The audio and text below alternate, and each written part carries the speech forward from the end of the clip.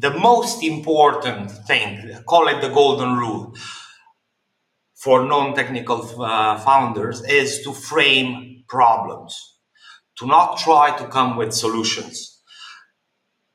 Understanding what the problem is, framing it clearly, and getting the advice of someone that's technical, that will have a different way of thinking as compared to your own, will allow the techies to have a voice, to feel appreciated, but also to be able to innovate.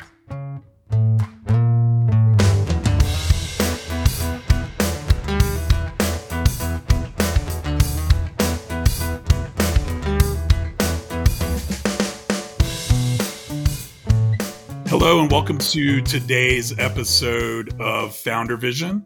I am your host, Brian Gupton with Clearview, and I'm joined today by Chip Spiridion with AWR Group based out of Dubai. How are you doing today, Chip? Hey, Brian. I'm happy to be here. Lovely to meet you. And I've been following your previous podcasts. I've seen quite a few interesting topics coming up, and I'm keen to dive in and talk about a few of them. Yeah, we're glad to have you here. Why don't we to get started? Why don't you give us a little rundown of your background and how you got to AWR and how you got from Romania to Dubai? Sure thing.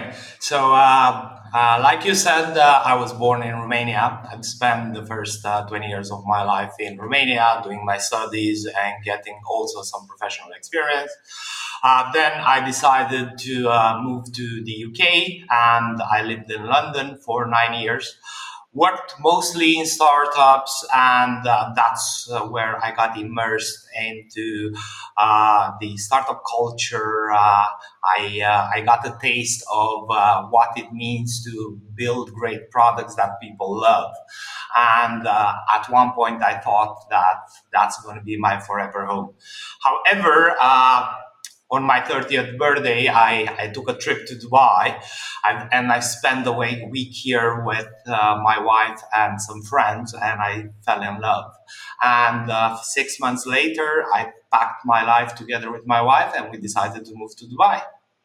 Excellent. And what's been your background work-wise? I've spent all my career in software engineering. The usual track. Started software engineering in high school, and then when I was 20, I started doing it professionally and across Romania, the UK, and for the last 4 years within the UAE, specifically Dubai. Interesting. And why don't you tell the audience a little bit about what AWR does, since they're obviously like a Dubai-based conglomerate. Some of the folks tuning in outside of Dubai might not be familiar with the company. Sure thing. So AWR is a local group here in Dubai, owned by an Emirati family. We operate within the auto industry, construction, manufacturing, retail, e-commerce, and quite a few other verticals. Yeah, that's interesting. And in your role there, you head up engineering, customer experience, and digital. What does that entail at the company? Well, it's not your traditional sort of engineering leadership role, just because we're so many companies in the group, and my department basically acts like an internal software house that needs to serve all the needs of all the companies across the group, which puts a spin on the role, just because you end up doing a lot of context switching from dealing with an e-commerce platform for retail to a car auctioning platform on B2B or B2C, either for the region or internationally, to building a connected workshop solution whereby you try to track vehicles through all our service centers and understand how you can optimize the process. So you do get a lot of challenges. There's no boring moment. And I don't know, I'm enjoying it so far. So how does that work in a company like yours, where your engineering team is sort of working across a lot of different industries and brands? Are you guys trying to build one common platform that all of those brands use, or are you building, something specifically for each individual brand and making tech decisions based off what's best for that particular brand? That's a very good question. So we've been putting a lot of energy into building reusable components that can be deployed across all the business lines. So let's take something simple as an example. Notification service, right? This could either, for example, dispatch SMSs to our customers or emails. They can be transactional or promotional.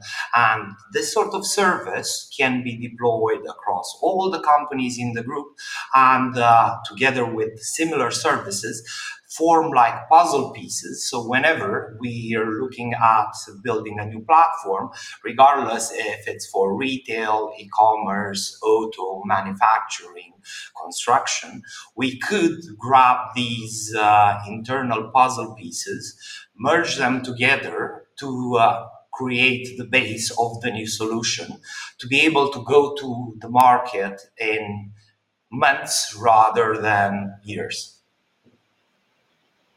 Excellent. And so, a lot of our listeners are, founders or working at an early stage startup, and maybe they would want to sell to a big company like yours. When you're evaluating products from early stage startups, like what are you looking at when you're considering bringing them into your company? They should focus on the only thing that big corporations can't do, and that's agility, right? If you look at how things flow in big corporations, it's usually extremely slow. There's a lot of red tape, and it's hard for them to innovate. So whenever we evaluate the pitch of a startup, either to partner with them or to invest in them, we try to look at what's their product offering, how agile and adaptable they are, and what's their product market fit look like. Sometimes, actually, most of the time, these would be early stage startups, so they wouldn't have an accurate idea of what would be their end product. In that case, we would look at the background of the founders and at the niche that they're approaching. Because even though it's great to have a targeted approach and try to make a niche your own and then try to expand, your market needs to be big enough. So if you do end up acquire 1 or 2% out of it, the return on investment should be 100x for whoever tries to help you. And are there any particular types of solutions you're looking to evaluate over the next 6 to 12 months? Definitely. So right now, one of our biggest challenges is having the ability to track assets indoors throughout our either service centers, warehouses, or massive parking lots. As we do have a massive fleet of vehicles, north of 20,000. And because these locations sometimes are based in areas where the GPS is not extremely accurate, and since we're in Dubai over the summer, the heat will obliterate most of the devices that you would place outdoors. Right. We were looking at innovative solutions that could allow us to track these assets and to understand efficiency for the workshops, or if we look at our parking lots where we host all our new vehicles, we want to be able to track their state.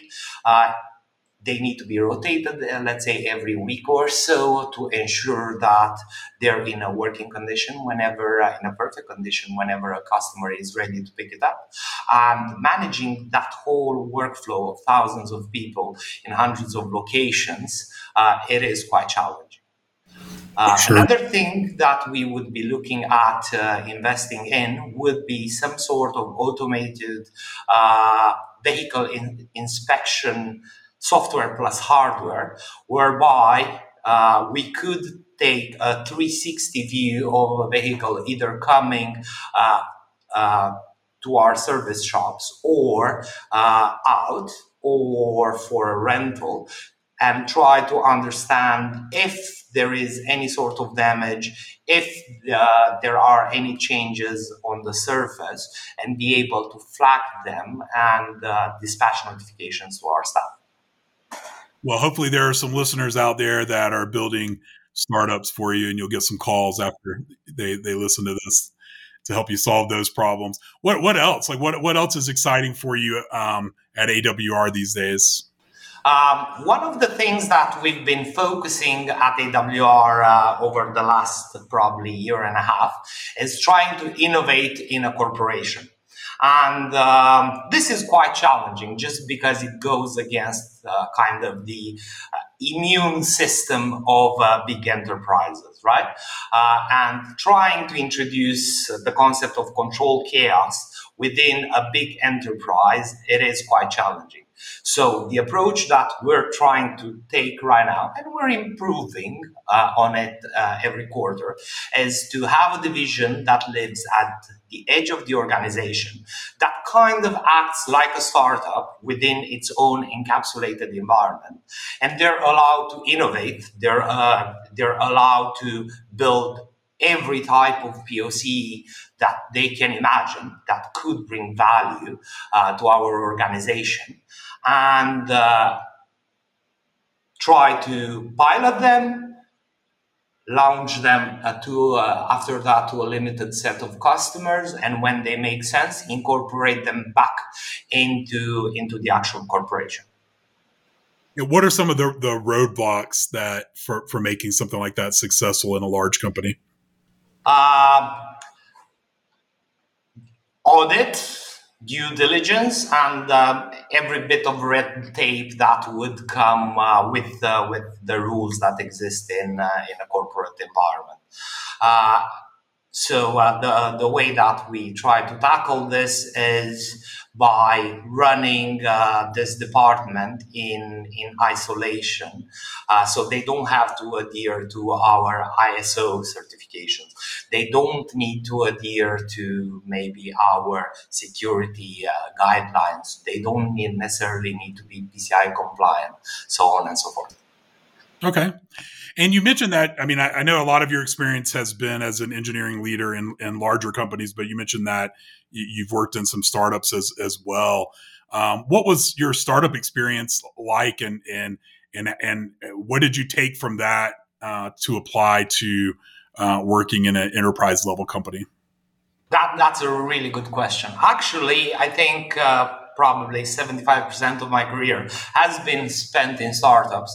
In the last 4 years, or 4 or 5 years, I've been focusing on enterprises. I think the main takeaways from the startup world is that you can accomplish a lot by asking the right questions. You can accomplish a lot without having to spend a massive budget. And I think the greatest skill that any founder or software engineer out there could have is adaptability. And honestly, I think even if we look throughout history at the survival of the species, I think the ones that are still alive today, as compared to 100,000 years ago, were the ones that could adapt to the change in their environments, right? Right. And what has been your experience with like startups that have been successful or have failed? So, in terms of startups that succeeded, a couple of years ago, I joined a startup called Potential Life, and I was the third employee, the first technical employee. And honestly, we had a small table in a WeWork office in Soho, London, and we were all in our early 20s, and we were trying to build a leadership development and behavioral change platform aimed at corporates. So our target audience were banks and big enterprises. As we felt, that's where most of the stress and most of the value, that positive psychology combined with a consultant mindset could bring the most value.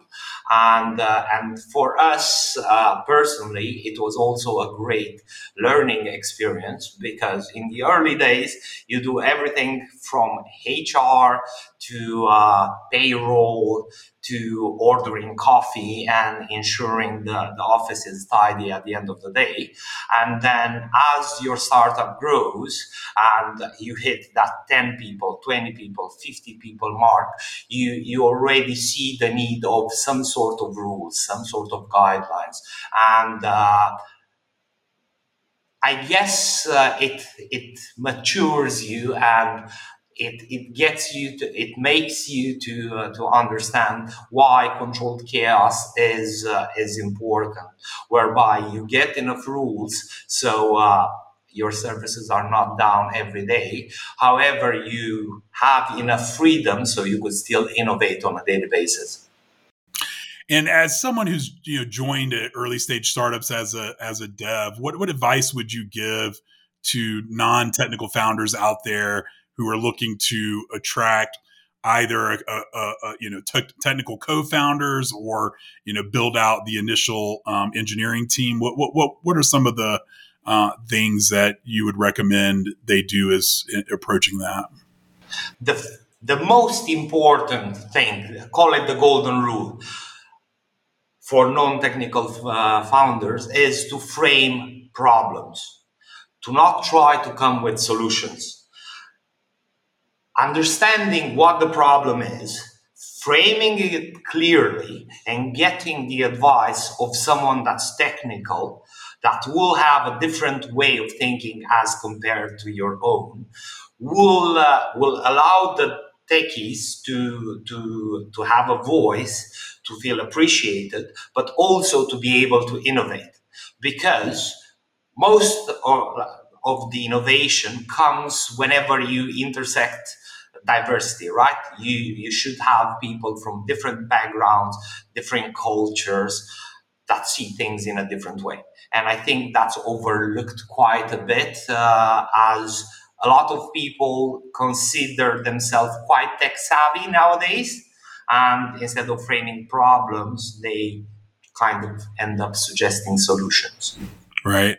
And what kind of expectations can you help set for non-technical founders out there as far as like what could be built and in what amount of time, and things like, one of the things you always hear is the inevitable rewrite. Hey, we built this, it works, but in startups there's always a point where okay, now we've built something that shows that this idea in a way that works, but this is not going to scale, right? Like how can non-technical founders better appreciate the evolution of the code that devs are going to build when you're going from MVP to V1 and beyond?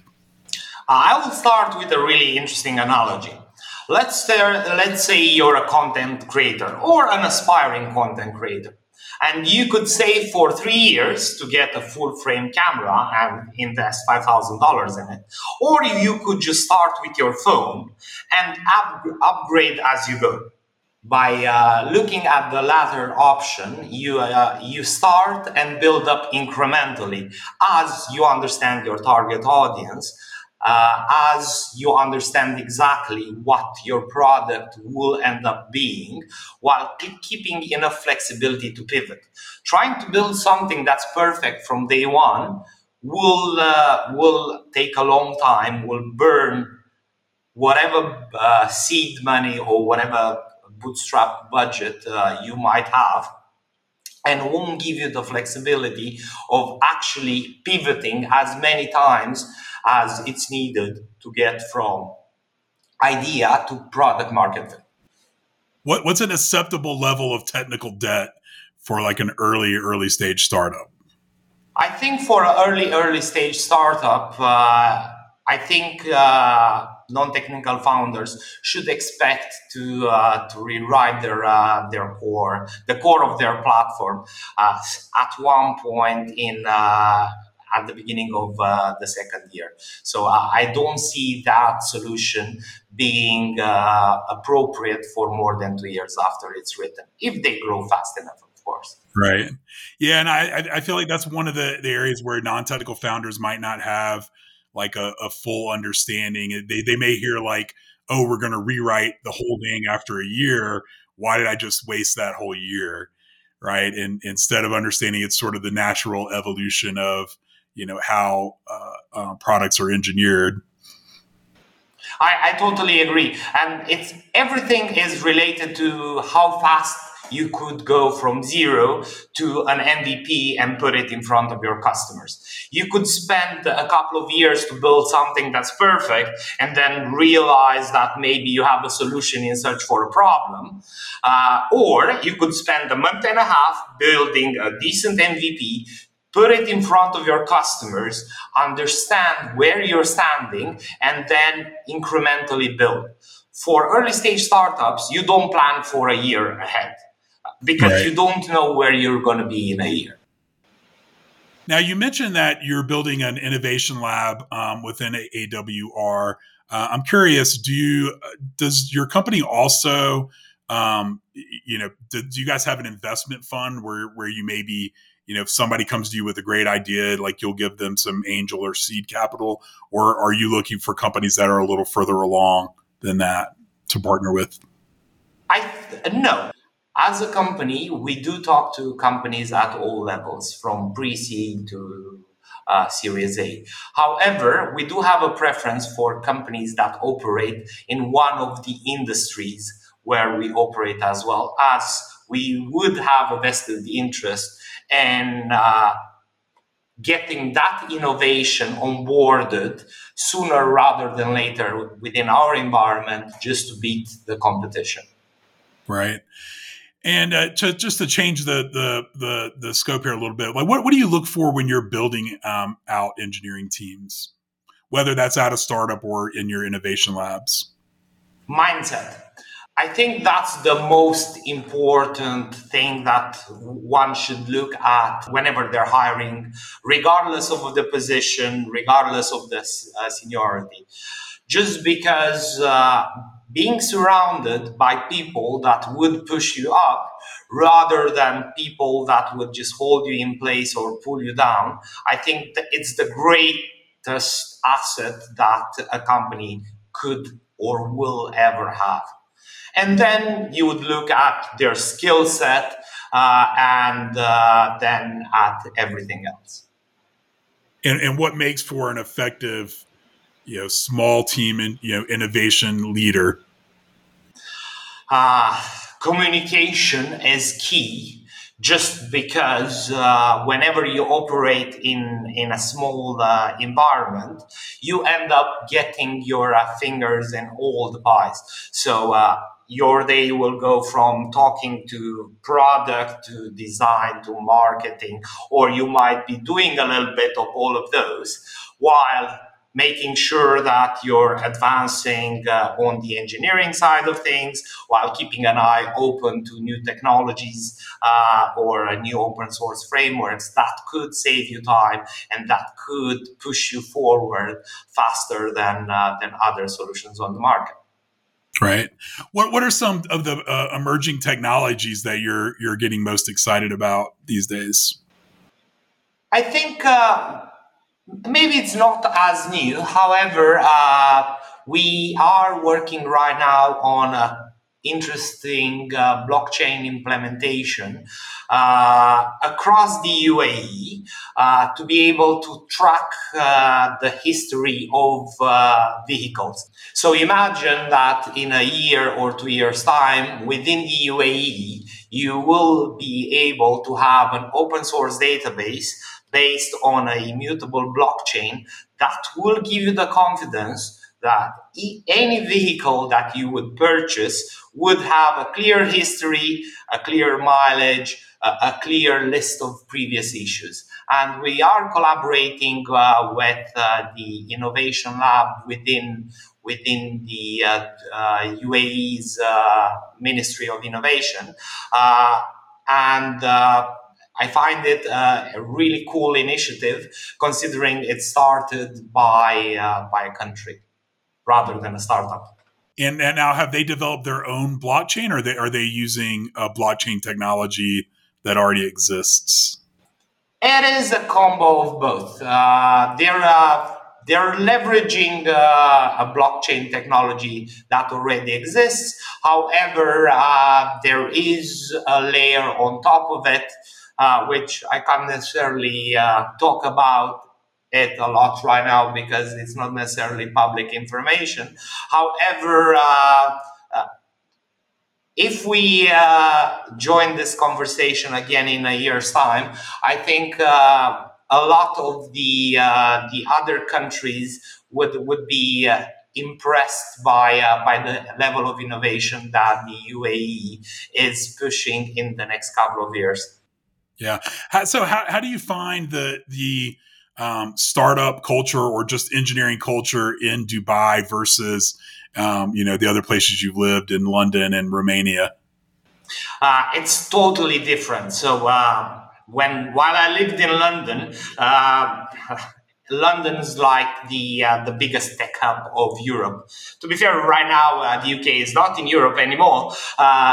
Nevertheless, London holds the bulk of the investment, the most successful startups that Europe has. And it is awesome being surrounded by people that innovate, by people that have the same mindset as yours. As it does help, it does help push you forward, and it does help you grow a lot. If we look at Dubai, the startup scene here has been growing exponentially year on year. I moved here in 2017, and even though I don't know the exact numbers, I do feel like the number of startups and the number of roles within startups in Dubai increased tenfold in the last 4 years at least. Yeah. What kind of startups do you see springing up there? It's a mixture of fintech, startups related to the auto industry, healthcare, and mindfulness. Mindfulness, interesting. Why? So, why mindfulness in Dubai?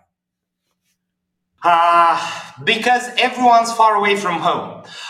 In the UAE, 85% of the inhabitants are expats.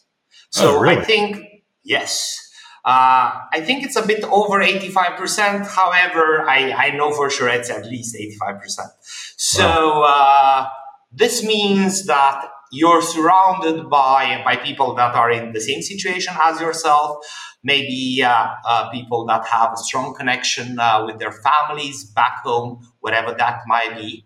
And moving from let's say from from Europe or the US or Australia into the Middle East could be a challenge.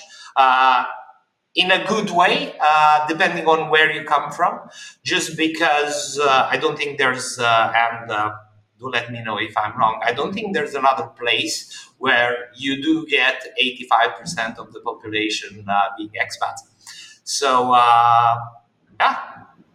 Yeah, as an expat myself, I had no idea Dubai and the UAE was so thoroughly inhabited by expats. That's an insane number. How does it change the feel of the city just living there? Well, I think the most appropriate comparison would be Dubai versus London for me. And I think both places come with their upsides and downsides, and both places come with their own challenges. Personally, I love the weather. 8 or 7.5 months out of the year, we do get like 30 to 35 degrees Celsius during the day, which makes it perfect. And then we do get like horrible summers where it's extremely hot. Uh, and if I look at my the time I've spent in London, you do get quite a mild weather where you're never too cold and you're never too hot. However, it tends to impact the energy levels and the mood of certain people just because it is quite gray every day. And over the years, it piles up. Right. Yeah, I can imagine if you're going to winter in London, or your summer in London when you're living in Dubai, it'll make you appreciate the nice weather even more when you get back. Definitely, definitely. And I think one of the advantages that Dubai and the UAE specifically has right now is that they are growing exponentially and they've been growing exponentially for the past decade. And I think it's one of the few places where the government heavily invests in the economy, in startups, and tries to attract the best talent from everywhere and tries to adapt their rules and their laws to foster innovation. So one of the I think the most interesting laws that I've ever seen, which was introduced as the pandemic started, was something called the freelance visa, whereby the UAE will allow you to move here, live in Dubai for a year by doing a small online process, as long as you can prove that you have the income that's needed in order to live here. And we have no income tax, and we have 5% VAT and lovely weather throughout the year. And this happened in 3 months. So seeing the government reacting so quickly while keeping the pandemic under control, it really impressed me. Yeah. And they probably pay you to take gas off their hands there, right? Well, gas is really cheap. However, I will give you one more fact about Dubai. Around 5 to 7% of Dubai's GDP comes from oil. Because they kind of ran out, I don't know, 5 to 10 years ago. And most of their GDP comes from services and their port, which is something I didn't know when I was living in Europe. I just assumed that Dubai is still extremely oil rich and they still live off dinosaur juice. Wow. Yeah, I would have thought that as well. You've taught me a lot here today, and this has been great. I do have one final question for you before we sign off, and so I'm curious, like if you're for those listeners out there who are engineers who would like to be a CTO or some form of engineering leader one day. How should they approach that? Should they find a mentor? Like, how do you develop those skills? Well, I think you touched on a really good point. I think one of the biggest mistakes I've done that kind of held me back from advancing faster was not getting a mentor early on. Having someone that could relate to your daily challenges, and that could give you practical, actionable advice consistently, as the greatest asset one could get, regardless if they're engineers or they're in any other industry. Excellent. Any final thoughts? I think this was a really fun conversation, and we touched on quite a few interesting topics. If anyone that's listening to this podcast wants to get in touch, either to talk about their startup or to get some advice, maybe if they're engineers, I'm open on LinkedIn, and I also mentor on Plato, where I donate my time. So feel free to get in touch. I love helping out. Well, thanks so much, Chip. It was great to have you, and for the listeners out there, appreciate you tuning in. Thank you so much. We'll see you next time.